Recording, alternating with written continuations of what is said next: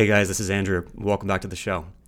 My guest today is Michelangelo D'Agostino, who leads the machine learning team at Tegus. Tegus is a very well-known name in the investment world, though if you don't know it, it's one of the leading investment research platforms. At its core, Tegus holds more than 60,000 transcripts of conversations between investors and experts, with 2,000 more being added each month. It's an obvious statement, but there is so much potential to apply the power of LLMs to this dataset to better enable users to uncover insights about markets and companies. Michelangelo and his team are very transparent about which applications they're most excited about in the near term, and we also get to talk about the long-term product vision, which I think you'll see is very exciting to think about.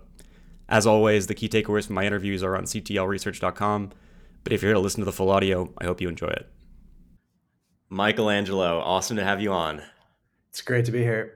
I'm so excited to do this. As we've talked about, I think LLMs were such a gift to all that you guys are doing at Tegus, so I'm excited to get onto many different topics here. But as a starting point, I think it'd be great if you could just give the audience, the uninitiated, a bit on what Tegus does as its core business. And that scope has expanded a bit over the years. So just a bit of context before we jump in, I think would be great.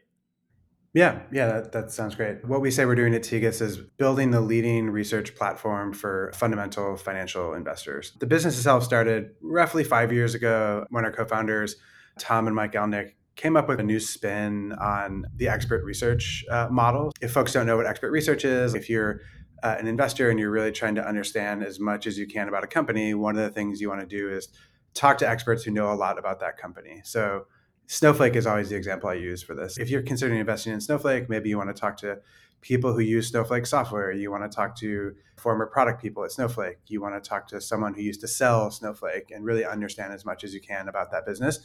And so connecting financial analysts and experts has been a business for a long time. But the Tegus spin on this was to turn it into a subscription software business. So what we do is we arrange these expert calls, we source experts and connect them with investors and arrange those conversations, but we do it at cost. So they pay the expert, but we don't take anything additional on top of that, on the condition that at some point, with some delay after the interview, we record, transcribe, and then post that interview on our subscription platform for any other subscriber to see. So that if you're considering investing in Snowflake, you don't have to start from scratch and do all of your own expert calls. You can come right onto Tegus and see the 200 calls that other really smart, savvy financial investors have done before you. And you can use that as a way to avoid the cold start problems, as we say in machine learning. And then if you still have questions, we'll help you arrange additional calls, but at least you come on board and you see all of that work that's been done already. Yeah, awesome overview. It's interesting to see how transformative this has been. Expert calls have been around forever, speaking as someone who's done probably 1,000 of them with many different networks. And then as soon as Tegus came out and started this new model, every other network has quickly followed because I think everyone realized how powerful this was and how much it changes the behavior for investors. I would say that my behavior has actually changed quite a bit. For the uninitiated, you're often paying in the pre-Tegus world, call it $1,000 an hour for these calls. They're very expensive. Oftentimes you're doing them as part of deals. And part of the reason for that is economic. You're going to bill the cost of that call to the deal cost. And you're not paying for that necessarily out of your own pocket in a lot of cases. So you're much more likely to want to go spend the money when you're in the context of a given company. And therefore, you're discouraged from spending the money outside of a deal context when these calls actually might be very helpful in developing broad market knowledge. I mean, one of the things I find myself doing on Tegus now is just going on the platform and just reading calls that other people are doing in a very generic sense, just get a sense for how various businesses work that I may be curious about, where there might not be something that a deal to do in the near term, but I'm much more likely to go spend the time to go learn something than I would be with a typical expert network. Yeah, that's a great point. Kind of pushing out of that middle part of the funnel is an interesting possibility. As an investor, you're not going to pay to do 200 calls about Snowflake just to understand the broad aggregated trends that we could provide to you that you might want to start your research cycle with. But now that we have that data, we can offer someone the opportunity to start their journey with aggregated research insights. Or then when you've invested and you want to follow up, as new interviews are coming through that other investors are funding, we have watch lists and notifications so you can stay up to date over time. Yeah, 100%. And you can imagine that ongoing use case being used in a lot of other ways too. There are a lot of situations where we say, hey, this is a really special company. We haven't seen any calls yet. We don't want to spend the money to do it, but put a mark on that, and changes or as calls pick up on these companies, like what's going on? It's super compelling. Maybe before all the interesting things you're doing now, Could you give people a bit of a sense for the work that Tegus has already done in using some basic off-the-shelf machine learning stuff? Obviously, every call is transcribed. I imagine a lot of that is not human-driven. There's some sense of entity recognition to understand what calls are talking about, diarization to understand who's saying what. But why don't you just walk through that full history if you don't mind? Yeah, maybe I can roll that into a little bit into the life cycle of a transcript. Our calls are all conducted on Twilio. And so we get an audio file of the call right after it happens. And then we've explored various vendors over time, but right now we work with a vendor that takes that two-way phone conversation and does speech to text, automatically transcribes it. And then they have a human in the loop. And so there's an instant version that happens right away, that if you're the investor who conducted the call, you get that right away. But then the version that goes live on the platform kind of forks off and has a little bit of a parallel path. So we do a couple things. We use an AWS API for doing entity recognition and linkage. So basically pulling out companies and products that are mentioned throughout the course of the conversation and then linking that back to the company record in our database. We then also do text to speech. One of the things you can do is listen to these calls in the Tegus platform as well if you don't want to read them because they're often pretty lengthy.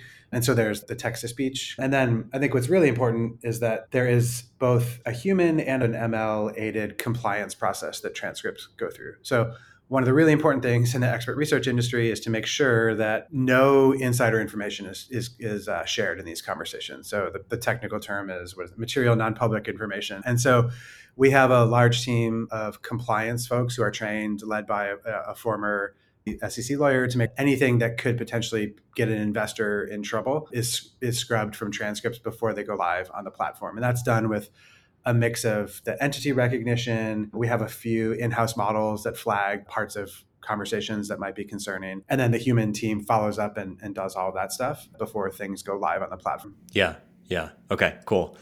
One of the issues I wonder about is in a lot of these calls, particularly if you're talking about some deep area of technical software or healthcare devices, you're going to have some very unique business specific entities that you need to understand, either to make the company associations or to just like make the transcript make sense. Yep. What work have you guys done to deal with that issue to date, if anything, or do you sort of view it as not so much a problem?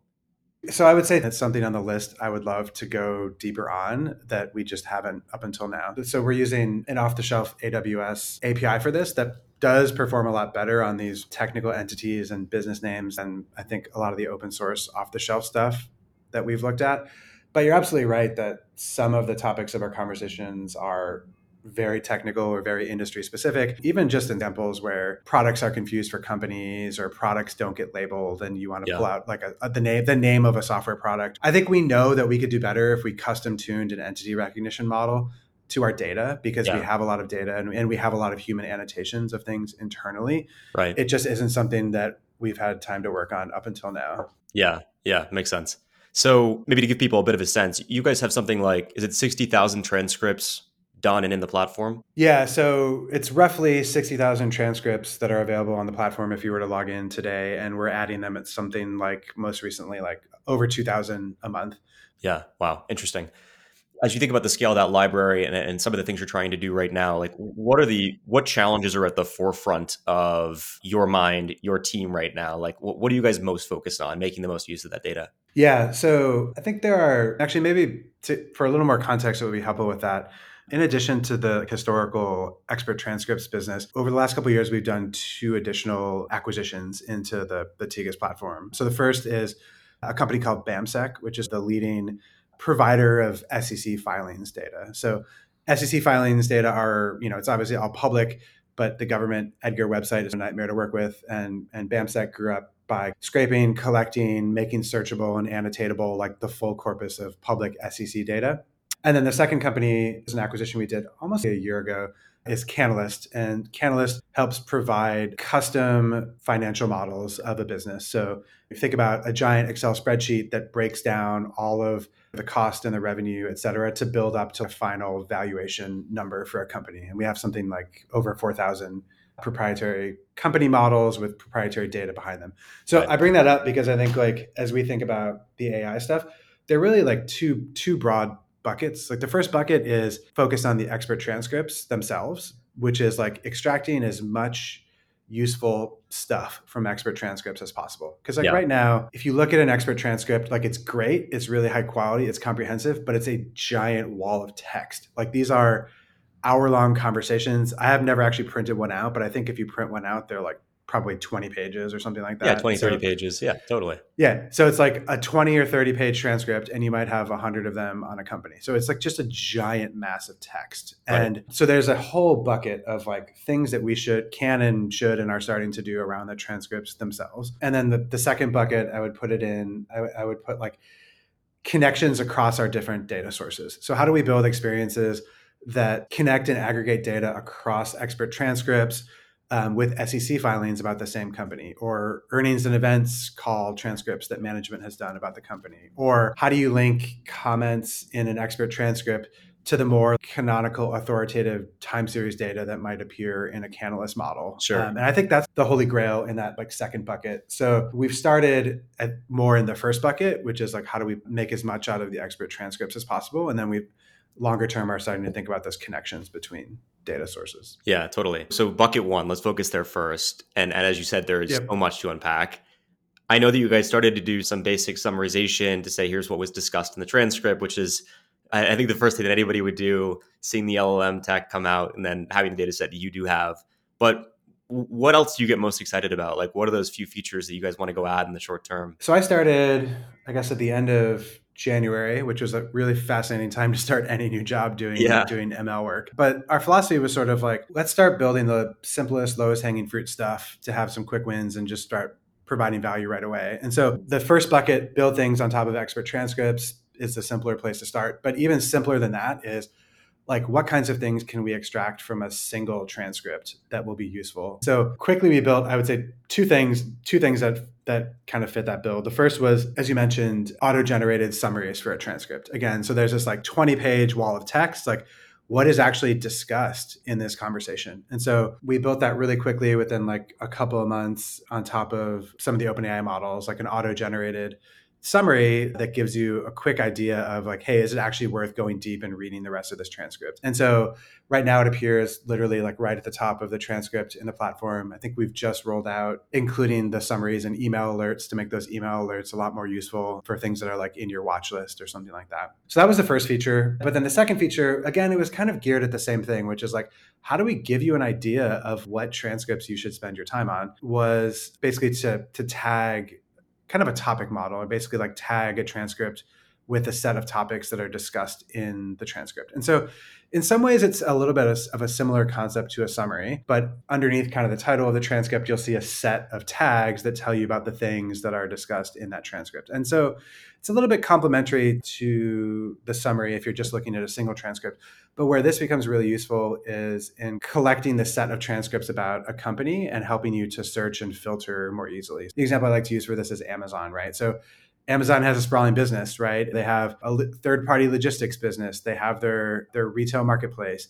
They have AWS, but then even within AWS, they have data warehousing, they have cybersecurity, and there are 100 things about Amazon's business that I've left out. Yeah. And probably investors have talked about a lot of these things in all of the transcripts that we have about Amazon. And so how do you, if you as an investor care about one specific thing, like what if you really want to go deep on AWS? These topic tags will allow you to do that in a way where you can sort of see the set of topics about all of the transcripts we have on Amazon. And you can select down to be like, I'm really interested in AWS or AWS data warehousing. Yeah. Or I don't believe we have this experience built right now, but it's something we want to do, which is to go cross company to say, I'm interested in this topic, not just in the context of one specific company, but across all different companies. Help me search and isolate a set of transcripts around that. Yeah. And so those were the first couple things that we built because they were operating at the transcript level and helped us really, I think, drive a lot of value for customers. I mean, I know you're a user, you can tell me, you can be honest, but like the summaries product, we built a feedback mechanism in and people raved about it. That's, I think, less to do with what we built and more to do with the fact that we just hadn't given people great tools for understanding this wall of text. And they were so happy that we were finally starting to do that with AI. Yeah. Yeah. The one thing that like, I would take your idea a step further and say, hey, generating static summaries that are sort of the same for everybody is helpful, as is the topic generation. Because to your point, like I want to look for specifically AWS or within Google, I want to talk about Google search or whatever it is. But I also like, I think a lot of investors who are using the platform will come in with a thesis, right? Or some question they're trying to answer that's very targeted. So for example, I might want to go see, Datadog's very expensive, as is Splunk.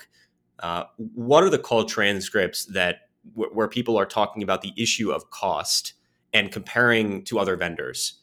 And it strikes me as something that you could easily allow people to semantically search for, not necessarily easily, but that feels something that's accomplishable.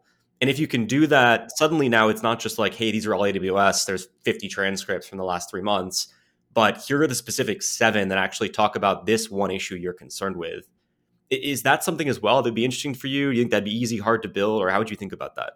Yeah, absolutely. So I think maybe like the answer to your question, there's sort of two facets to it, I guess. Like the first is maybe customization. So when we thought about starting to build things, one approach to building things with these large language models is this batch, static, almost more like traditional ML approach or traditional NLP, like natural language processing approach, which is like you have pipelines, you push transcripts through pipelines, you extract information, and you build features on top of that information. And that's very much the spirit in which like the topics product was built, or even the summary product was built, this sort of like static pipeline paradigm. And that is useful. That's useful as like a step 0 or a step 1. But to your point, if you talk to customers, and like we did talk to a lot of customers about summaries, for example, there's not like a one universal definition of what makes a good summary, right? Right. So like some people wanted longer summaries, some people wanted shorter summaries, some people love them the way they are, some people want bullet points, some people want a bull case and a bear case. Like everyone wants something slightly different. And so a next potential step is to think about how do you let people customize some of these features instead of Yeah. generating it in a one-time static way. And I think there are different ways you could think about doing that. You could imagine pre-calculating a handful of different settings and letting people choose between them. You could imagine trying to do some of it on the fly, like letting someone ask to regenerate a specific summary in a specific style that has potential latency issues. But Yeah. if that's what someone really wants to do, they could do it. So customization is kind of like one answer to your question. But then I think the other path is where you were asking kind of about almost like a semantic search chat application specifically. And that's Yeah. something I think we're also actively working on and super interested in. So to your example of like, hey, I really care about Datadog and how it's doing in the context of some competitors, or vendor selection processes having to do with Datadog. So right Right. now we have search in the platform, but I would characterize it as pretty basic. It's traditional Boolean keyword based search, which gets you somewhere. But I think like what's become possible, honestly, what's been happening in semantic search in the last handful of years, I think, but has really probably come to people's attention a lot more with all the chat GPT stuff, has I think opened a lot of doors. So basically like the idea behind semantic search is that you take all your input data, so in our case our transcripts, but even you could extend it to SEC filings and earnings events, any text data that you have basically, and you come up with some strategy for breaking it up into chunks. You take those chunks and you pass them through. Today it might be a large language model. Before last November there would be other kinds of neural network models, and you get out basically a list of numbers that people call an embedding that represents the meaning of that chunk of text. And the idea is that once you have that embedding, other pieces of text that sort of mean the same thing are near that embedding vector in some notion of space. And so you chunk up your text, you get these vector embeddings, and then you store them in some kind of vector database, which is another thing that has exploded into everyone's consciousness in the last 6 months. But it's funny, these vector similarity searches, I've been using them for probably 5 or 6 years in different contexts. And Facebook had a popular open source project 5 or 6 years ago. Elasticsearch had plugin support for this 5 or 6 years ago. I used to work in fashion e-commerce, and our version of this vector similarity search was to find visually similar Sure. items of clothing, because you can get embedding vectors that visually describe something in addition to kind of the text. But as these language models have evolved, vector databases have really exploded into consciousness as like a way to do this kind of semantic meaning-based comparison between pieces of text. And Yeah. so this is something we're working on literally right now, loading, embedding all of our transcripts, storing them into a vector database so that you can then, so what happens then is you issue more of a natural language query that's like, show me transcripts that are related to vendor selection processes that involve Datadog. And then you take that user query, you embed it, and then you pull up the list of pieces of transcripts that are most similar to that. And that allows you to zero in on the relevant parts of the transcript, in a much better way than this combination of like Boolean search. Totally. And the other thing is that you can actually combine the two as well. So most of these newer vector databases will have what's called hybrid search. So the way to combine both that vector meaning based thing as well as the keyword approach. And you can combine those two to get the highest performance for your specific use case. And so you're right. This is actually absolutely a thing we need to build, semantic search as its own feature. But then also, once you have that semantic search as a piece of your infrastructure, you can build interesting new things on top of it, because the ingredient of here is like a query, give me the most relevant pieces of text to it, can then be input into all sorts of other experiences around chat or generate applications. Yeah, that's where I was going to go with it. What I get most excited about is the idea of creating like a project object, and you add the relevant transcripts based on the semantic search that discuss the issues you're concerned with. And then what we would normally do manually is we'd say, okay, great, here are the dimensions on which I want to compare these vendors. Here are the calls on the x-axis where they're mentioned. And then how does each call rate each vendor across each dimension is the output. And now suddenly with the semantic understanding, you can actually do that automatically and say, hey, look, generally speaking, on the dimension of cost, people are talking about Datadog least positively and this other vendor most positively. And you can automatically generate all of that. And so you can imagine some really interesting situations of fully automating market level analysis of any given company based on the transcripts we have. And then if you can do that, there's a big incentive for people to actually upload transcripts that were done outside of the Tegus platform, because you've added so much more value in just the analysis rather than what I think people typically look at the networks as, which is just like ways to connect with a large number of experts.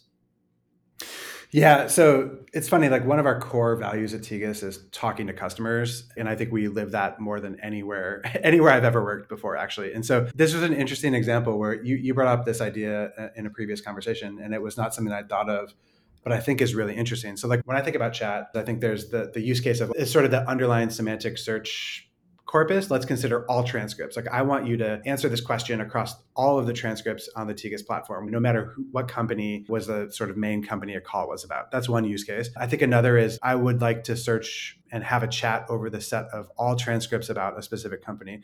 But what you mentioned is even one layer more granular, which is I've identified this set of transcripts as particularly interesting to me for whatever reason, because the interviews were all done by a certain type of expert, or after I've read them, these are the highest quality based on my criteria, or maybe these are just the calls that my firm did and I only care about those and I don't care about the other ones. So how do I mark them or put them inside of some folder and then basically have a chat experience over all of those documents? That's eminently buildable, right? Like these are all just kind of different filters that you're running your search over, but I could see why that would be a really interesting kind of product experience that we'd want to build. Yeah, be very, very cool.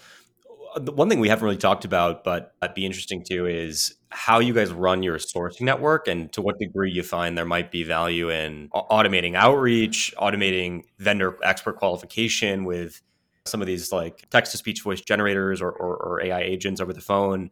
Have you guys thought about doing that, or have you done any work there so far? I'm just curious what you're working on there. Yeah. So what excites me so much about Tegus as an ML person is that there really are so many interesting applications of ML and the new AI technologies. That was the reason I took this job in the first place. So we've been talking about this whole bucket of product features that we can build with ML on top of our data. And that's the place that we have started our focus and probably will continue, because we're a software product company. That's, I think, like the core of what we want to do. But there are a ton of internal facing applications for this work. And historically, as we've grown and scaled the business, we've put a lot of human effort into a bunch of these things. So there are a couple areas. Like one is our operations area, as you mentioned. So the large group of folks that develop expertise in industries, like build out a network and actually are the middle folks arranging the calls between experts and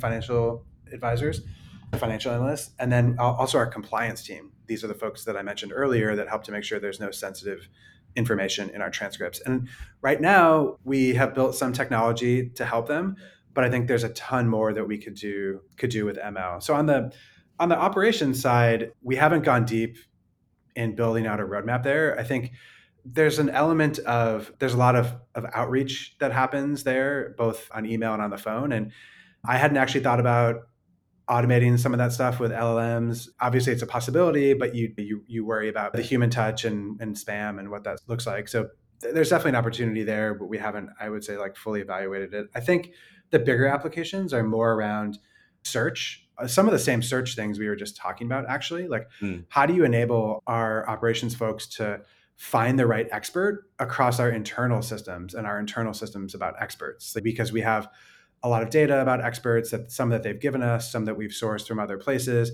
And how do we just make that search experience better? I think that's one. Another one we have talked about with some interested folks is like, how do we auto generate biographies of experts? And right now we'd spend a lot of manual effort kind of writing biographies of experts to show to our customers so that they can pick who's most relevant. Yeah. How could we auto generate some of those biographies? There are a lot of applications on the operations and the compliance side, honestly. Yeah. Interesting. And I'm jumping around a bit. We covered your bucket one, which was transcripts. Actually, there's one more thing I wanted to add on that, which is that, and we've talked about this before, but I think it's worth saying on the recording, is I find that when you are chatting with a document, in this case, a transcript, there's this interesting, like, chat actually has a use case here. And a lot of people, I think, think like, oh, chat GPT, therefore everyone thinks chat is the right UI. But in this case, it actually has a use. I've found that if I put a transcript in a chat and I say, tell me what the key takeaways are, it gives me a very surprisingly like accurate, unbiased view of what the takeaways should be. Oftentimes when you're doing these calls, you come in with some sort of hypothesis, as you would as an investor. And even unintentionally, you can be sort of biased or blind to certain things people say in the call that may, if you're a completely unbiased computer observer, ultimately take away differently, right? You would take away a different set of conclusions. And I think a lot about in the Tegus case, even when you're reading the call transcripts, if you can just say, hey, here are my set of questions. And then when the response comes back with a set of questions, you can sort of iteratively refine that. That seems like a very underappreciated and valuable thing that you guys could also go build. Not just generic chat across the platform, but chat with a specific document. Do you know what I mean? Yeah, absolutely. I mean, I think when we think about chat, right, obviously, like, we're not trying to solve open-ended chat across everything. And it's even, I don't know, chat can mean, to your point, can mean so many things, and people have lots of different ideas about it. But really, like, when we think about it, it's just it's a way to interact with the content on our platform, like in the specific context of one document or multiple documents. Like, how can you interact and get what you need from that document? Right. For people with really limited, honestly, like really limited time, who in an ideal world, you spend deep, concentrated time reading these 20-page documents. To a certain point, there's a limit to how much the human mind can like digest and focus. But given that really no one has the time to do that, how can you interact with our content and get what you need out of our content? Right. I think that's what we need to do. And to your point, it's not just extracting a specific piece of information, but maybe you want a different take on it. So maybe you ask for a summary of a specific document, but then maybe you ask for, like, give me the bull case that this document makes, give me the bear case that this document makes. Like, to be able to refine and ask the same thing multiple times, I think could be really interesting. Totally. I think about it in just how I work with some of the guys on my team. You say you want something, and they come back and it fits your ask, but your actual intent, you realize, was not aligned with what you said. And I think that it comes down to just humans have sometimes a failure in articulating in a one-shot go what they want in a way that the other person can understand, which is fine in the situation where you have a chat interface and you can sort of iteratively go through this alignment process to ultimately get through to what you want, right? Yeah, and you can do it quickly, right? Because you're getting this stuff back really quickly, and then you see the response. You don't have to go send the intern away for another day before you get the next thing back. Like, you get the answer right away. There's a lot of that in the investment business. Tegus has taken a lot away, but there's still a lot that exists. So we've covered bucket one, some of the internal operations. Let's go to your bucket two, which is the connections across data sources. What is front of mind there for you? I mean, I know you mentioned you made these 2 acquisitions, a lot of interesting data there, but just talk a bit about that. Yeah, so I think there are a couple different potential, like, avenues that we can think about there. One is maybe it's more straightforward to describe, but maybe less straightforward to build, which is, well, certainly less straightforward to build, which is like this kind of semantic search and chat experience, but built across all of these different data sources that we're talking about. So if you ask a question about a company, under the covers, we're searching and surfacing and generating an answer based off of what experts have said in relevant expert calls, what the CEO has said in an earnings call, what was disclosed in an SEC filing. Or if you ask a quantitative question, that we're intelligent enough to maybe pull out a number from an expert transcript, but to know that actually what we really should be doing is calling out to Canalyst's API and pulling back an authoritative data set about this quantitative question and showing Sure. it in the chat interface. And so I think that's in some sense like kind of the holy grail, which is this interactive kind of chat experience over all of those data sources. Yeah. And to a certain extent, parts of it are straightforward. Like for the data sources that are text based, a lot of the same approaches we talked about with semantic search can work, right? It's just about indexing additional text sources. Right. But then on the other hand, you're mixing different kinds of content, right? So SEC filings and analyst calls are in some ways more authoritative than what an expert might say on an expert transcript, but I shouldn't say authoritative, but more official, a more official company statement about something versus what the opinion that an expert on a call is Yeah. surfacing. So how do you handle those two things in a synthesized response? And then the Canalys data is almost a different beast. And I think it's just emerging patterns to integrate APIs into chat experiences. So Yeah. I don't know, it's probably March when OpenAI announced their kind of plugins and like plugin marketplace. Well, I mean, it was only a few weeks ago or maybe a month ago when they announced this full support for function calling inside Yeah. of OpenAI's APIs. And then there are other Python frameworks that people build on that allow like calling external APIs and using the response inside of these large language models. But I'd say that's still it's very new, right? Integrating large language models is very new. And then integrating APIs into large language models is even newer than that. And so there are just a lot of challenges with that, but we're excited to start building because we have all that relevant data and a lot of, I'd say, great use cases for that kind of cross data set chat. That's one. I think the other potentially interesting experience is more of like an inline like navigational experience, I guess, where let's imagine you're looking through an SEC filing in the Tegus platform and an analyst is asking a question about something. Like if we could be intelligent enough to provide a link at that point to say like the analyst is asking about Q3 projections for sales and the CFO gives some sort of answer to it.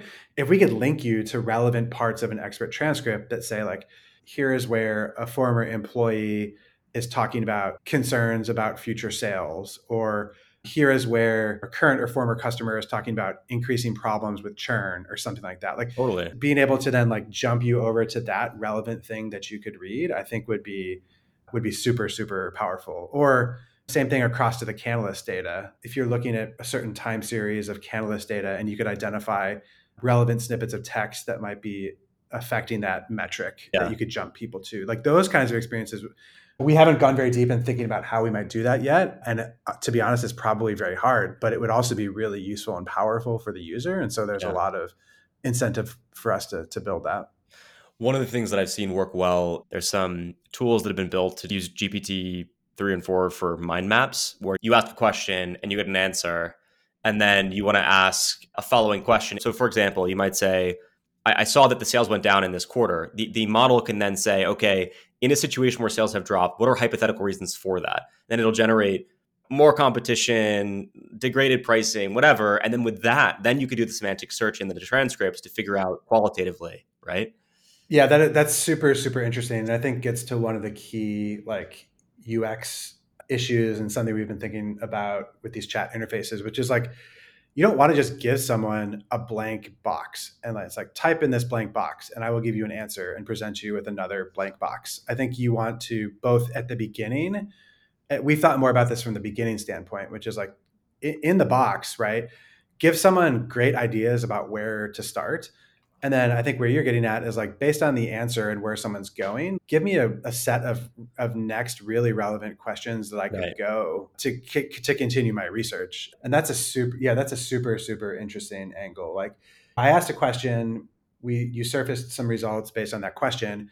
Based on that answer, like here are 5 different follow-up questions or different things that I could explore for you that would be really interesting. Yeah, that would be super, super powerful. The place we spent more time thinking now is sort of at the beginning of the process, which is, and this is something I think we're hoping we have in the beta within a couple months, which is, let's say I'm starting to get up to speed on a company. I'll use Snowflake as my canonical example again. Sure. So if we're looking across our corpus of transcripts about Snowflake, like what are the most common or most important questions that investors have been asking about Snowflake, right? So like what are the top 5 questions that we can pull out of transcripts that investors have been asking? And that should give you an idea of what are roughly maybe the 5 most important diligence questions that you should wrap your mind around as you start to think about Snowflake. And then in the context of like, you're on Snowflake's company page, you pop open a chat experience, like we can populate that with, hey, these are the 5 most important research questions that people should come to grips with about Snowflake, and populate that as a place to start your journey if you Yeah. don't know otherwise. Yeah. I love that. I mean, it makes so much sense. So it's a good transition point. So we've talked about a ton of different things that you guys are going to go build. Now I want to go to the how are you going to do that? Because I think what everyone struggles with in the investing seat, in the entrepreneurial seat, in this new world of AI is to whom will value accrue? It is very clear that a lot of value will accrue to the users of the Tegus platform and Tegus itself. But are there vendors that, other than like, okay, sure, you're going to call the OpenAI API, fine. But like, is there a set of tools that you guys are going to want to buy off the shelf that you don't really want to build internally that will let you achieve what you're trying to do here more quickly?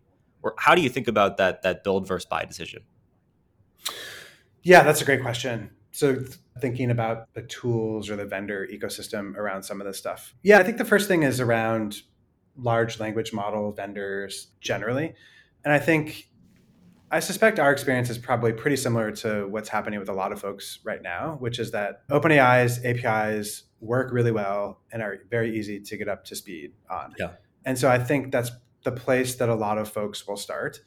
But I think long term, that's going to change for a handful of reasons. Like first, I think other vendors and other open source models are rapidly going to catch up and maybe better at different things than OpenAI is better at.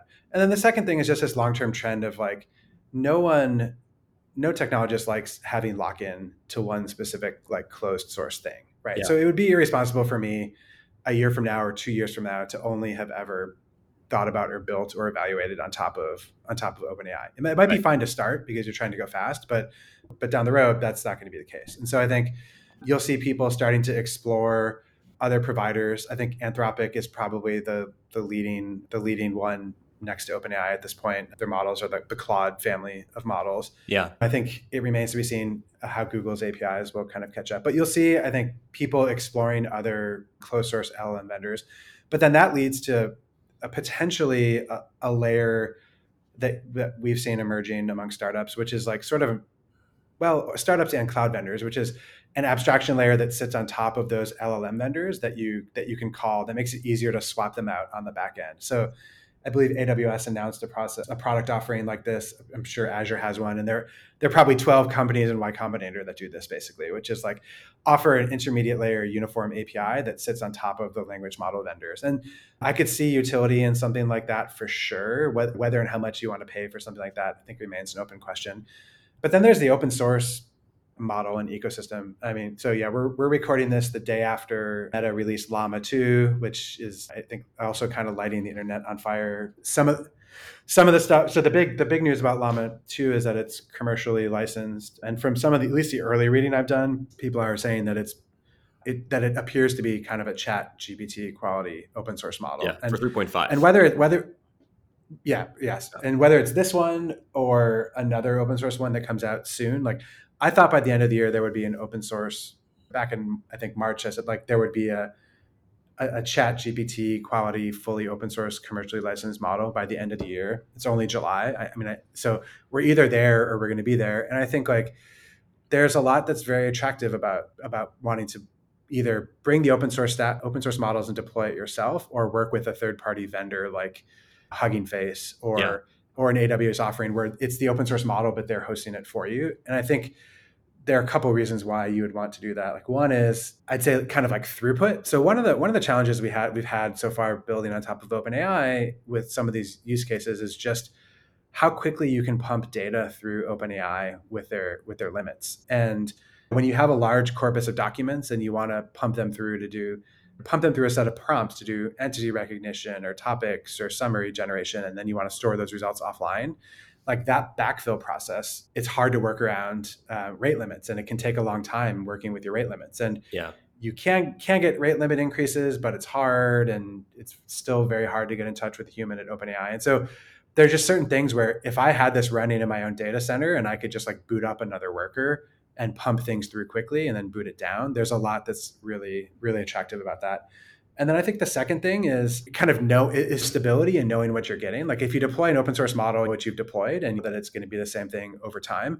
One of the interesting things I actually just read this morning about OpenAI's models is that they're changing over time in somewhat unexpected ways. There was just a research paper about this that came out this morning that compared OpenAI model performance from like March until the middle of July on a couple of different tasks. And there were pretty dramatic changes in performance. Now, what's less important is that like it changed drastically on specific things, and more just that you don't really know what changed between those versions because OpenAI is still this black box. So Right. I'm sure there are good reasons for this, right? Like they changed some of the data that went into it, or they optimized for something different. And Yeah. so there was a good reason for it to change. But behind the scenes, if you're a user of those models, how do you understand what unexpected consequences might happen? Totally. And I and for think you that, guys, I was going to say in the situation where you're like comparing the output of, so in the case we had of the grid where you have multiple questions across multiple transcripts, if you've asked those questions with a prior version of a model and the new version of the model, it answers the questions in a way that might characterize the results differently. Like you'd want to know that, or at least manage around that. And it's yeah. really hard to with those models. Yeah, and that gets to another set of like tools and vendors that I think are really interesting that are emerging, and those are sort of around like exactly what you said, like vendors that will let you do kind of like experimentation management, where you can have a set of prompts, you can have a grid of models, whether it's the same provider in different versions or different providers, and evaluate the same thing through those different models. And you can have humans start to look at that stuff. You can collaborate with your team. There are a number of vendors that are doing that. And I think that for sure is going to be important.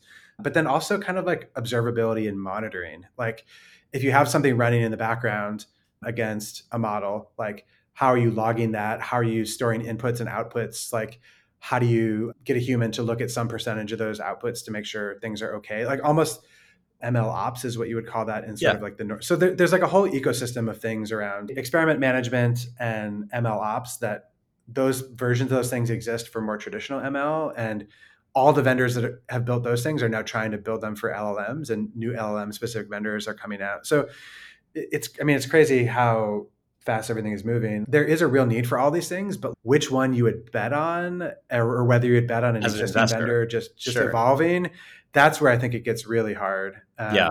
And Well, I'd love then, to have a conversation, a follow up in about 3 months once you've banged your head into this problem and inevitably run into some issues and see where your yeah, mind is. Because I bet that you'll say, hey, like, there's this new vendor I saw and they really solved this super annoying pain point of how do I use, for example, the chat data that I'm going to collect from all these very interesting conversations with investors on how do I then use that to improve the model I have so that the quality of response is better, or it's better fine tuned to the data that I have in the Tegus platform. yeah, yeah. And I think like in the same, like almost exactly the same thread of stuff goes through vector databases, right? Like they are becoming an essential infrastructure component, and a lot of funding has gone into these different vector database vendors, and they built great stuff. But like, will those continue to exist as standalone vendors, or already like Databricks announced recently that they're building a vector database into their Yeah. platform. I mean, Um, Postgres has one now too. other Postgres has one that will work for certain use cases. Elasticsearch has had plugin support for it. So like, will that continue to exist as a standalone thing, or will it get bundled into other offerings in the future? I think kind of remains an open question. Yeah, it's a crazy but fun time to be building this stuff right now. Yeah. Yeah. Maybe one last question for you. What is the unifying goal across Tegus that you're trying to achieve? And the reason I ask that is You could say it's have people spend more time on the platform, have it be more valuable to spend more money on it, save cost internally. There are a lot of things you could be trying to achieve, but what is that overarching thing? The way I would phrase it is making our data as valuable as possible to our customers, which then flows through to keeping them as engaged as possible with our platform, right? Like I think part of our thesis today is that we have so much valuable data in the platform and we're not doing a great job of like surfacing that and helping you as an investor see or find the nuggets that are useful to you. And if we could do that in a better, like more automated way, that would bring people into the platform regularly. What we want is a world where our customers are using Tegus every day for their research process, right? Like where you log in the morning, you log out at the end of the day, and you feel like, hey, this is really an essential part of my work, right? Like you'd have to pry this out of my cold dead hands. Like that our founders talk about repeatedly, like we want to build what is the phrasing? An over my dead body product, where like when your boss comes and says they want to take away the budget for it, you're like, over my dead body, like I'd rather not have my job. And I think to do that, right, like we need to be making our data, all of the data across all the different data sources, as valuable to people as possible, and giving them the insights and giving them reasons to come back for their research. So that's kind of, I think, my unifying thread that goes through all of it. Yeah. Well, what's exciting about it is that I think you guys could actually get there. And look, in many ways, Tegus is already there today in a lot of specific functions in the investment business. It's very well respected and loved by users, including myself. So it's going to be exciting next couple of years, but you're going to have a full plate. Yeah, absolutely. I mean, I think I'm happy that I don't want a job that is boring, and this is definitely definitely not a job that is boring. So No. You got lucky on the timing of this job choice. Maybe that was all by design, but exciting nonetheless. I'm not that good at predicting the future. Well, better be lucky than good. But Michelangelo, this was Yeah. a ton of fun. Thank you so much for doing this. Thanks. Yeah, I really enjoyed it.